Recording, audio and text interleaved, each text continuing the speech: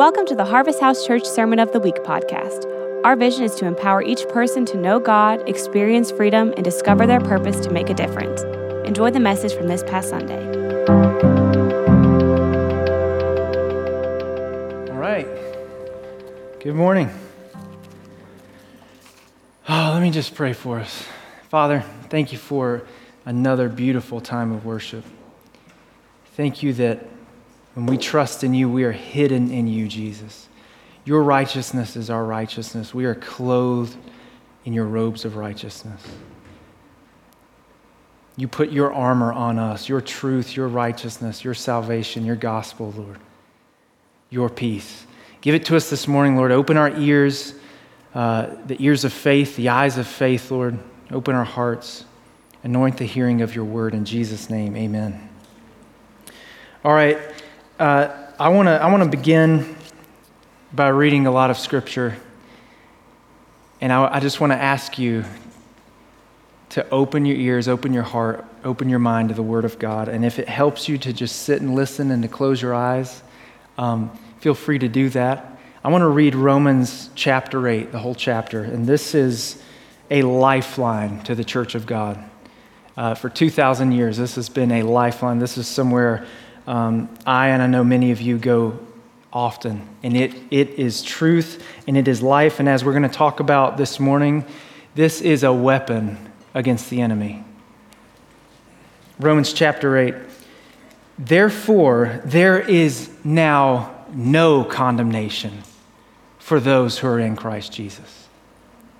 Because through Jesus, the law of the Spirit who gives life to you has set you free from the law of death.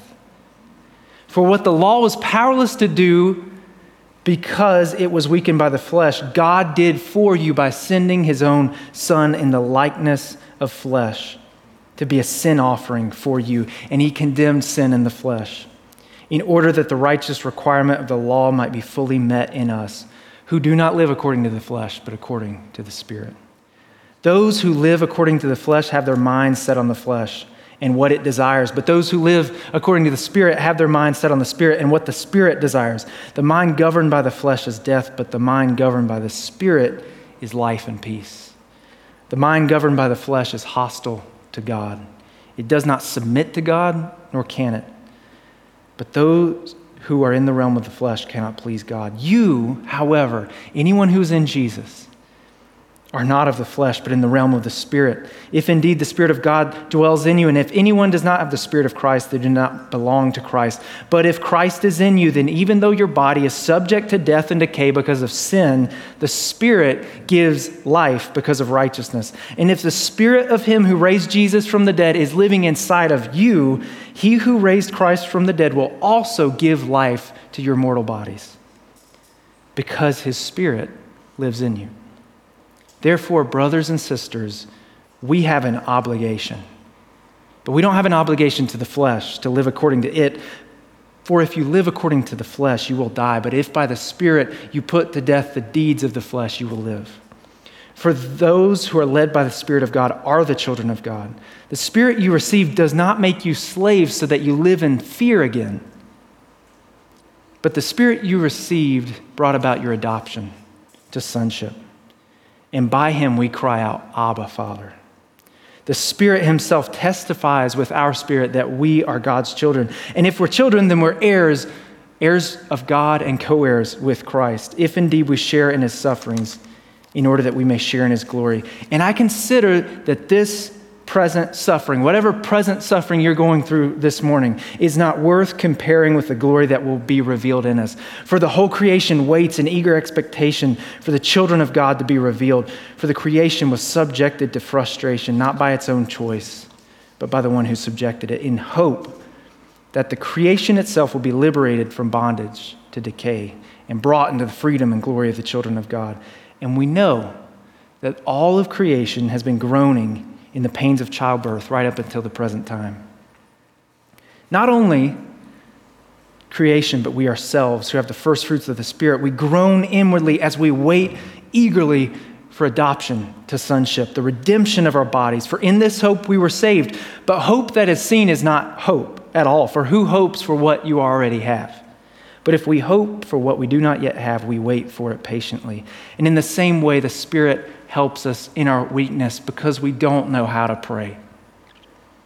But the Spirit himself intercedes for us through wordless groans, and he searches our hearts. The one who searches our hearts knows the mind of the Spirit, because the Spirit intercedes for God's people according to the will of God. And we know that in all things, God works for good, for the good of those who love him, who have been called according to his purpose. For those God foreknew, he predestined to be conformed to the image of his Son, that he might be the firstborn among many brothers and sisters. And those he predestined, he called. Those he called, he justified. And those he justified, he also glorified. So what should we say about all these things? If God is for us, who can be against us? He who did not spare his own Son, but gave him up for us all, how will he not graciously give us all things? Who will bring a charge against those God has chosen? It's God who justifies. Who will bring condemnation? No one. Because Jesus Christ died, and more than that, he was raised to life, and he's at the right hand of God, and he's interceding for us. So who will separate us from the love of Jesus? Will trouble or hardship or persecution or famine or nakedness or danger or sword or fill in the blank there? COVID-19, whatever. No, as it is written, for your sake we face death all day long. No, in all these things we are more than conquerors through him who loved us. For I'm convinced that neither death, nor life, nor angels, nor demons, anything present, anything future, any power, any height, any depth, anything in all of creation, nothing will be able to separate us from the love of God that is in Christ Jesus our Lord. Amen. So listen, we're going to talk about spiritual warfare. And some of you are probably like, oh, great. And some of you may be overly excited about it, but it's very important, right? It's very important. What we just read was God's word. And I love calling it, yes, it's the Bible, but I love God's word. God's word says, don't you think it's remarkable that Jesus, Son of God, God in human flesh, perfect in every way, tempted at all points like we are, but did not sin. He's the same one. John 1 says this, that in the beginning was the Word, and the Word was with God, and the Word was God. That's Jesus. Jesus is the one for whom and through whom and to things all things were made. Jesus is the one who spoke the universe into existence. And Jesus goes out into the wilderness after his baptism, right after the Father had said, this is my beloved Son in whom I'm well pleased. And it says the Spirit drove him into the wilderness to be tempted by the devil. He gets 3 temptations, right? And what does he do every time? It is written. It is written. It is written. Or God's word says, God's word says, God's word says. It's incredible that Jesus quoted Deuteronomy 3 times to the devil. He went to the Old Testament and quoted it. So when we're reading Romans 8, it's warfare. When we're singing songs of praise to God, it's warfare. It's pushing back darkness. So we've been in the Divine Health series, and Pastor Darrell explored kingdom thinking and spiritual health, and where anxiety and division are gripping our nation. We're called as followers of Jesus to renew our minds. We're called to live as people of a different spirit and stand in faith in these last days. So I hope you know that peace and unity, love, they're hard to come by when you live in a war zone. And we are in a war zone. Like it or not, you and I are at war, a war that involves God and humans and nations and angels and demons. And for the next 2 weeks, I just want to open God's word to show you the truth that you and I are locked in a spiritual battle. It's a battle for your mind, for your beliefs, for your mindset. And that you have an enemy that above everything else wants to destroy your faith. That's what he's after, your faith. Your trust and dependence in God. And so I just want to give you some biblical strategies for how to win the battle for your mind and arm yourself with truth to be a part of the resistance, to stand firm in your faith. So we're going to go to 1 Peter chapter 5, verses 7 through 10. Cast all your anxiety on him because he cares for you. Man, if you can memorize that verse. Cast all your anxiety on him. How much? All of it. flat tires, your future spouse, your current spouse, all your anxiety on him because he cares for you, all of it. Be alert. Wake up, be alert, be sober of mind because your enemy, the devil, prowls around like a roaring lion looking for someone to devour. Resist him, standing firm in the faith because you know the family of believers throughout the world is undergoing the same kind of sufferings. And the God of all grace, who called you to his eternal glory in Christ, after you've suffered a little while, I love this, will personally restore you. Will personally restore you and make you strong, firm, and steadfast. So we've got an enemy, and this would have been really clear to the people reading this letter. So Peter was writing this letter to a group of believers who had been forced out of Rome by persecution. And they were probably members of his own church because he was a bishop in Rome. And so the Emperor Nero, you've probably heard of him, he was a nasty, evil, demonic emperor. And he, just some awful persecution of Christians. He would burn them alive, feed them to lions, crucify them. And so Christians started fleeing Rome, and now they're dispersed all throughout what was called Asia Minor.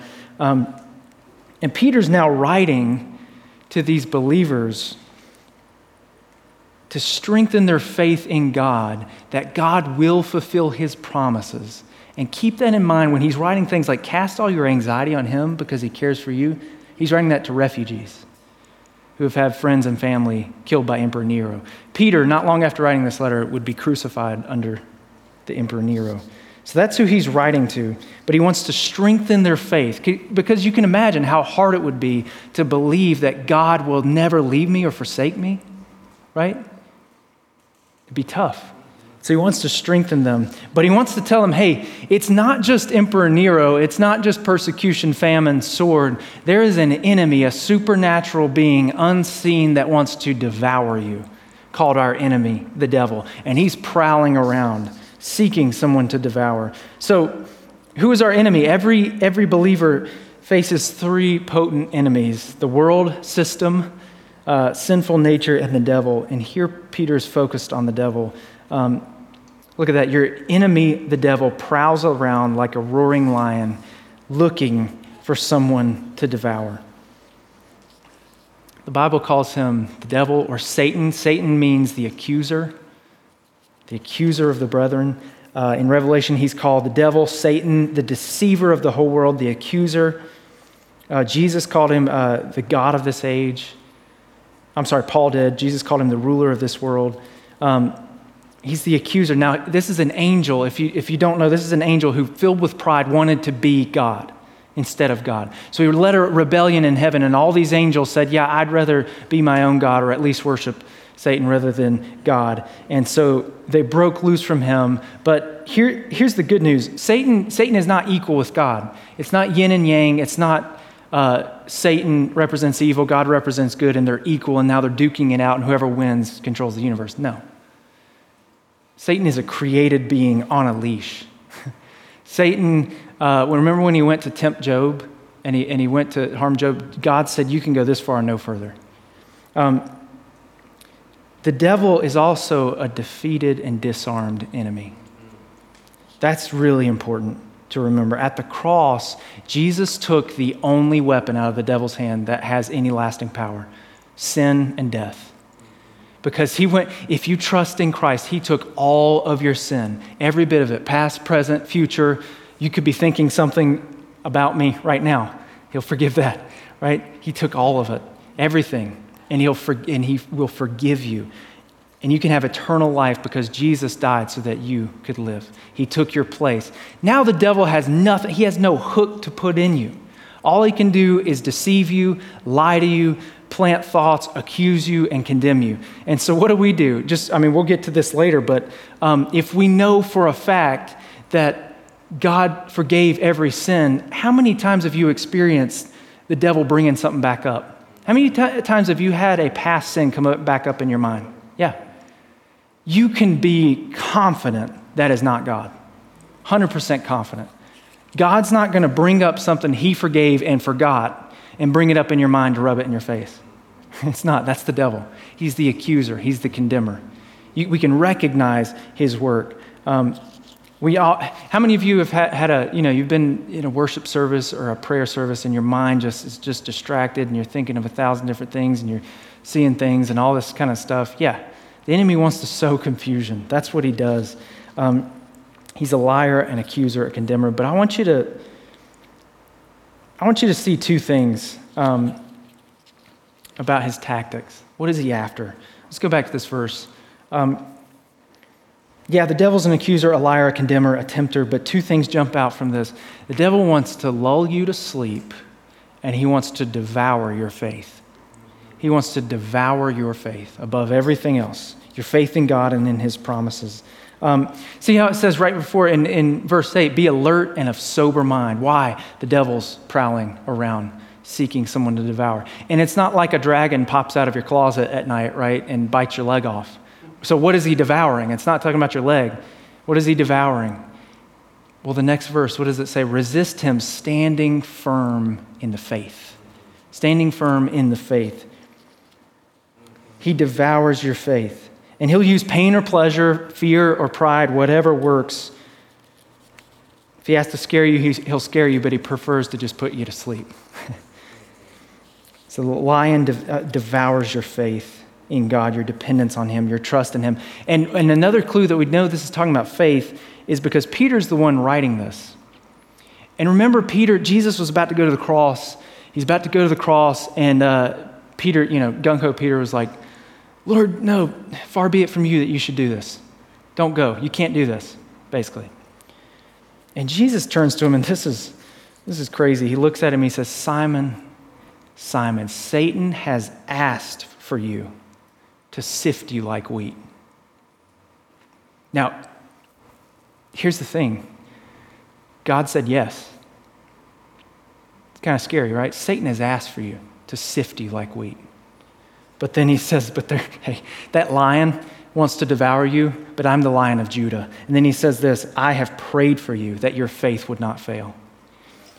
I've prayed for you. And when you've returned, not if, when you've returned, strengthen your brothers. Whatever you go through, never forget God. We read it in Romans 8. Jesus is living to make intercession for you on your behalf. So the devil comes in condemning, accusing, and Jesus says, no, righteous son or daughter every time because of what I did. So we know this because what did Satan want to do? What did he want to sift? He wanted to sift his faith. It was like, John Piper put it this way, it's like he pushes you into a sifter with your circumstances, with that relationship, with that person that just you can't get along with your anxiety about your future, with that failing grade, with that you got kicked out of this, or you didn't make it to that, or that goal dream didn't come true, whatever it is. And he uses all these circumstances and he pushes you into it like a sifter. And what he wants to sift out is faith. He wants to strain faith out of your life. But Jesus is interceding for you, and your faith will not fail because Jesus is on your side. So I just want us to know the battleground. I want us to know what are his tactics. From the very beginning, he wants you to lose faith in God's goodness and that God wants good for you. So Joseph, right? He gets thrown by his brothers in a pit, sold into slavery. He about made it out of that, and then he gets thrown back into slavery because someone lied about him. Back into prison. And he finally rises out of it, and he gets to be, the head of Egypt, right? And his brothers come to him, and they don't even recognize him. And he has that classic verse where he says, what you meant for evil, God meant for good, right? What you meant for evil, God meant for good. Don't you think it was tempting to think God did not have his good in mind when he was in that prison? Yeah. When he was in that well, down in that pit, yeah, absolutely. And it's same with us. We walk through these trials, and it's what the devil wants to push his thumb on is God does not really care about you. Or he wouldn't let you do this, right? He wouldn't let this happen to you. It's the same as in the beginning, Genesis 3, like Satan didn't come to Adam and Eve and say, look how shiny this apple is, fruit. Look how great this fruit looks. Looks really good. Don't you like fruit? No, what did he start with? Did God really say you can't eat this? Did he really? And then he goes another step further. Did God really say you'll die? You won't really die. He knows that you'll just be like him if you eat this. You'll know good from evil. What is he hinting at? God's not good. He's withholding something from you. And he doesn't have your best interest in mind. So the devil doesn't say, hey, look how good depression looks. Man, anxiety, doesn't that look great and shiny? Doesn't pride, don't you want some more pride? Don't you want to think you're better than other people? No, what does he do? He instead comes and says, God's not really in control, is he? God sure seems like he's left you and forsaken you. You deserve way more than you have, right? You should be thought of better than you are. It all comes back to this. Do you believe God is good, and do you believe that he's working for your good in every circumstance? So when we put our 2-year-old to bed, he says something really sweet, and it's a manipulation tactic, but it's still really cute. Put him down, do the whole thing, sing him a song, pray for him, lay him down, and then he always says, Daddy, be here, please be here. It's like, oh, it tugs at your heart. I really want to be there sleeping, and you be here. Or he'll say like, Daddy, hold my hand. And I do hold his hand and like stay with him a little bit. But when he can see us or touch us, he's fine. It's when we leave the room that the yelling and screaming starts sometimes, right? It's when we leave the room. He's wrestling to believe that we're present, that we're in control, and that we have his good interests in mind. Because it doesn't seem like it. It seems like we should just hold his hand all night, right? But we don't, because we want him to sleep on his own, knowing we're in the next room. So we go in the next room. And one night he woke up screaming, Daddy and Mama are in the house. Mama and Daddy are in the house. Because we had told him that. He was crying that. So, but we can be the same way, right? Like we struggle to believe God's present. He's in control because we can't see him and feel him all the time. What is the battleground? The war takes place in your mind, what you believe. Cast all your anxiety on him because he cares for you. Do you believe that he cares for you? Do you believe that he cares for you? You won't truly cast your anxiety on him if you don't think he cares for you, right? The enemy wants to erode that. He wants to take that away. He doesn't really care for you. He doesn't really hear you, right? And that's not true. That's not true.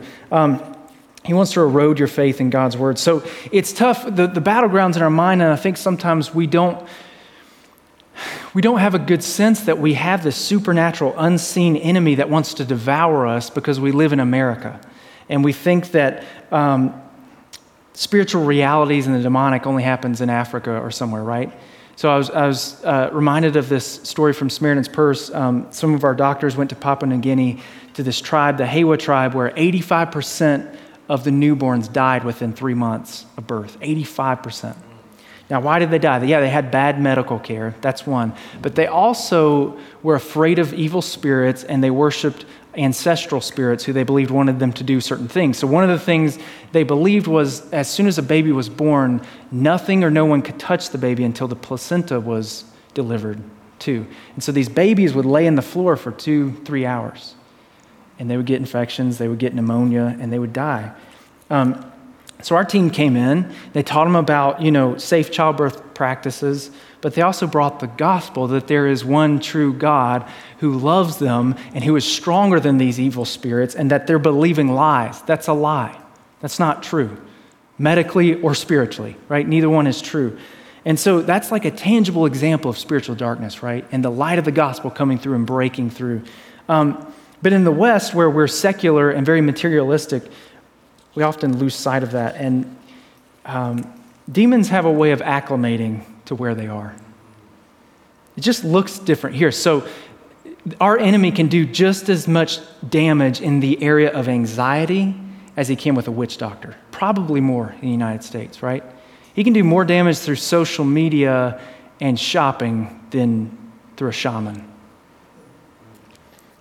He wants to distract our mind. He wants to destroy faith, to make things foggy, to condemn us, to slowly deceive us, to put us to sleep. And he gets us into this thinking that preaching the gospel, living my faith out, that's for pastors. Or I don't want to be weird. I don't want to be a weird Christian.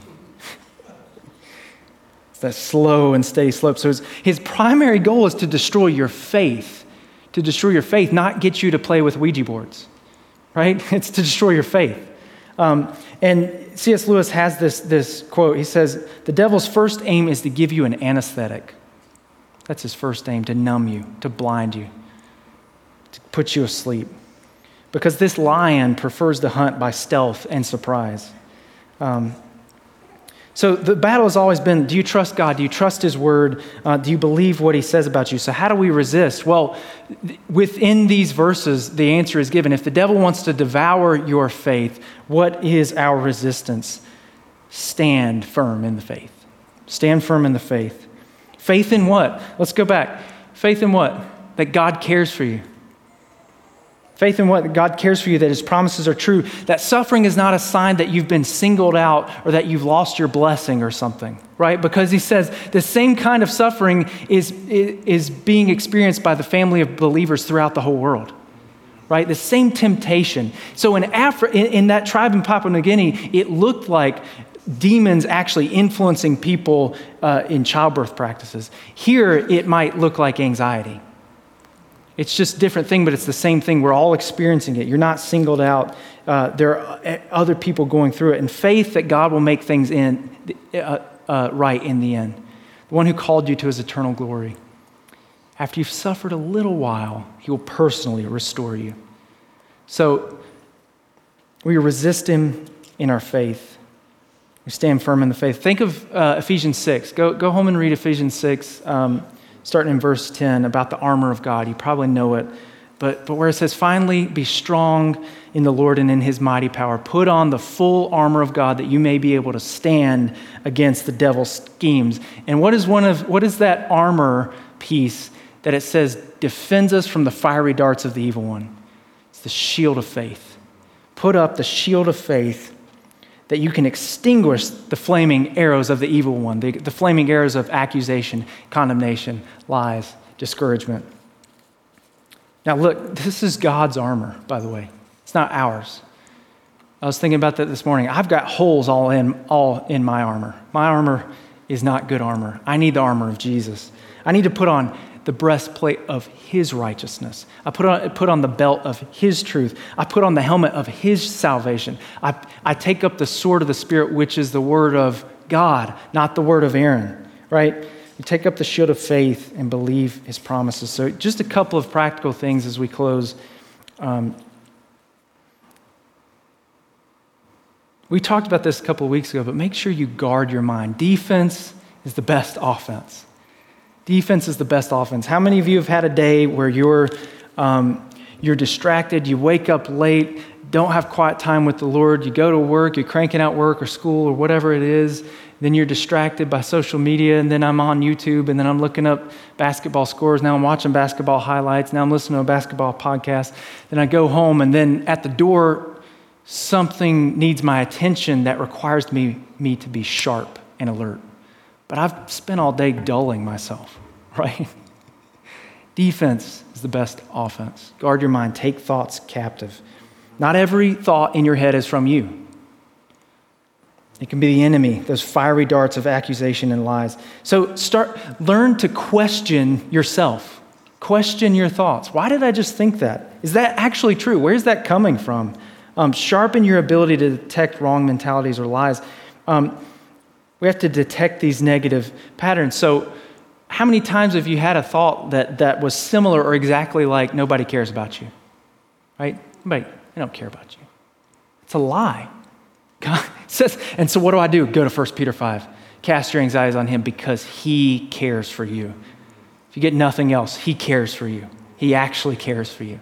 He cared for you so much that he died for you. He cared for you so much that he took all of your sins so that you don't have to pay for it. He cares for you. Accusation. God won't love you now that you did this. No, lie. Guard my mind. Take that thought captive. That's not of the Lord. Listen, the devil will never tempt you toward sacrificial love. The devil will never tempt you to give a word of encouragement to somebody. He'll never tempt you to adopt a child or to care for the widow or the poor. He'll never tempt you toward faith. He always wants to rob faith. And so we want to take thoughts captive. Learn to capture those. And I think my dad told me many years ago, it's like the Word of God is like a filter. And the more of it you put in your heart, think of how David said, I hide God's Word in my heart that I might not sin against him, right? The more I hide God's Word in my heart, I memorize it, I saturate my mind in it. This filter, those gaps become smaller and smaller, okay? And it catches more and more things coming in. Is that condemnation? Romans 8:1, there is no condemnation. God, I don't have a plan for my life. God will guide your steps. Whatever the verse is, you start to catch those things as they come in. And we can detect, is this really true or is this a lie? And I would encourage you a couple of things, like spend a day just journaling or writing down your thoughts. And then take them to God's Word like a mirror. Compare them to God's Word. That's ultimate reality. Use just Romans 8. Just use that. And take every thought to Romans 8. Does it line up? Does it match up? And then on the other side of it, think, what promise of God can I believe right now? What promise of God am I not believing? Am I believing any lies? Ask yourself those questions. Also, stay alert. I'd encourage you to just identify one thing this week that is dulling you consistently. It's putting you to sleep, right? And you know what it is. I'm not going to give a big list. God will reveal that to you. What do you can continually go back to distract yourself or to numb yourself? Because we all do it. When I face stress and anxiety, what do? I watch basketball for like 7 hours, right? But I know there's a point where it's good, but there's a point where I'm just distracting myself, just numbing myself. We also need, really quickly, we need some weapons. All right, and we'll get into more of this next week.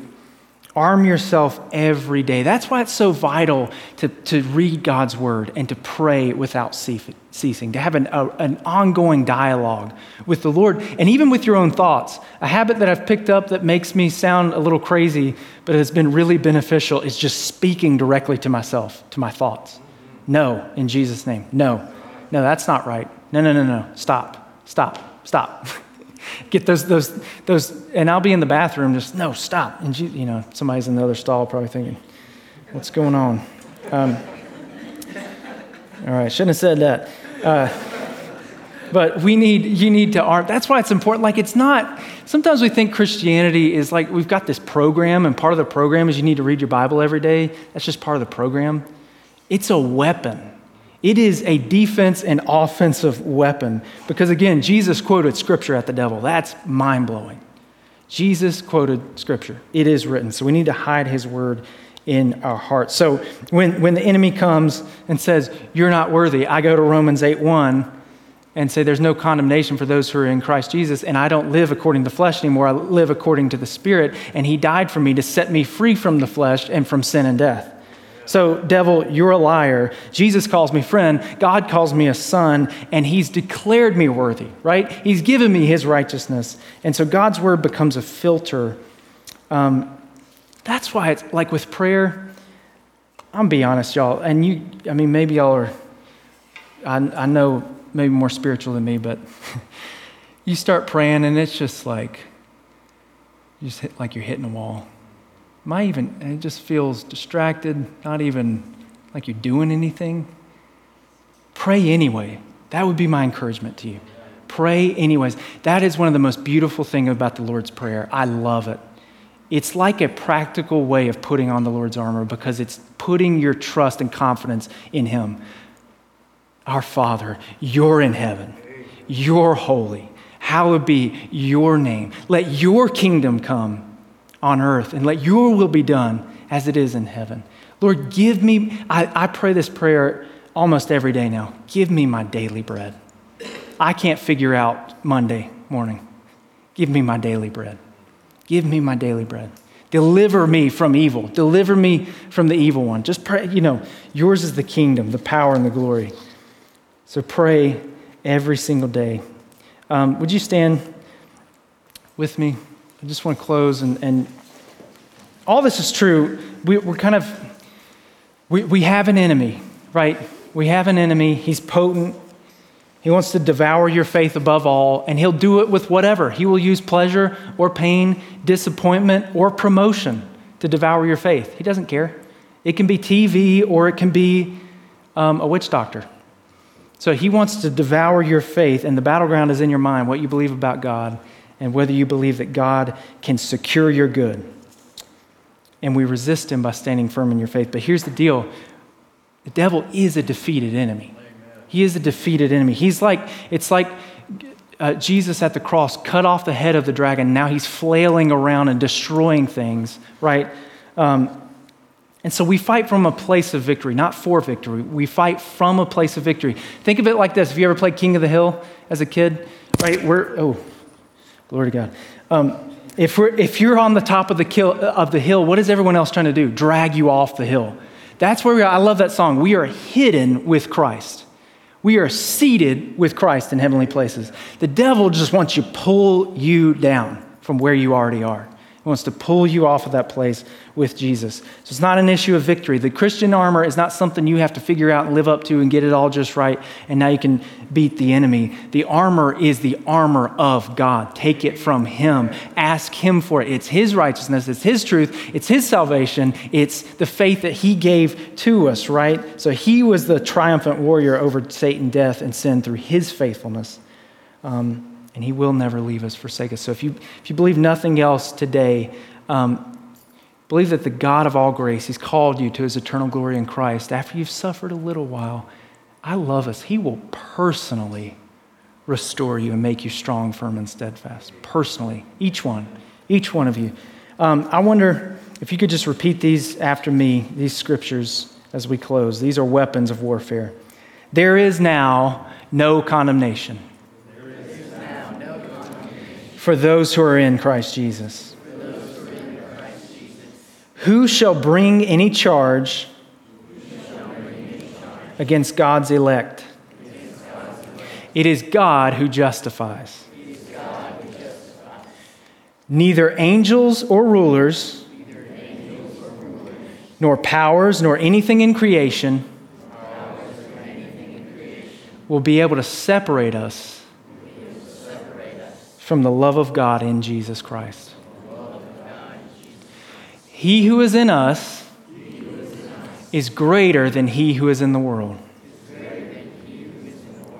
We conquer the devil by the blood of the Lamb and the word of our testimony.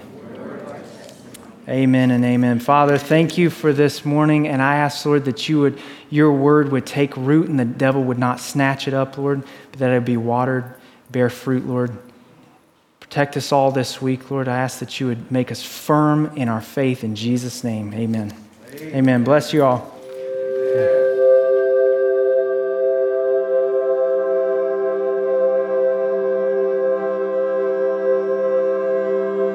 Thanks for listening to the Sermon of the Week. To find out more about our ministry, visit hhcboone.org or find us on Facebook and Instagram at Harvest House Church Boone.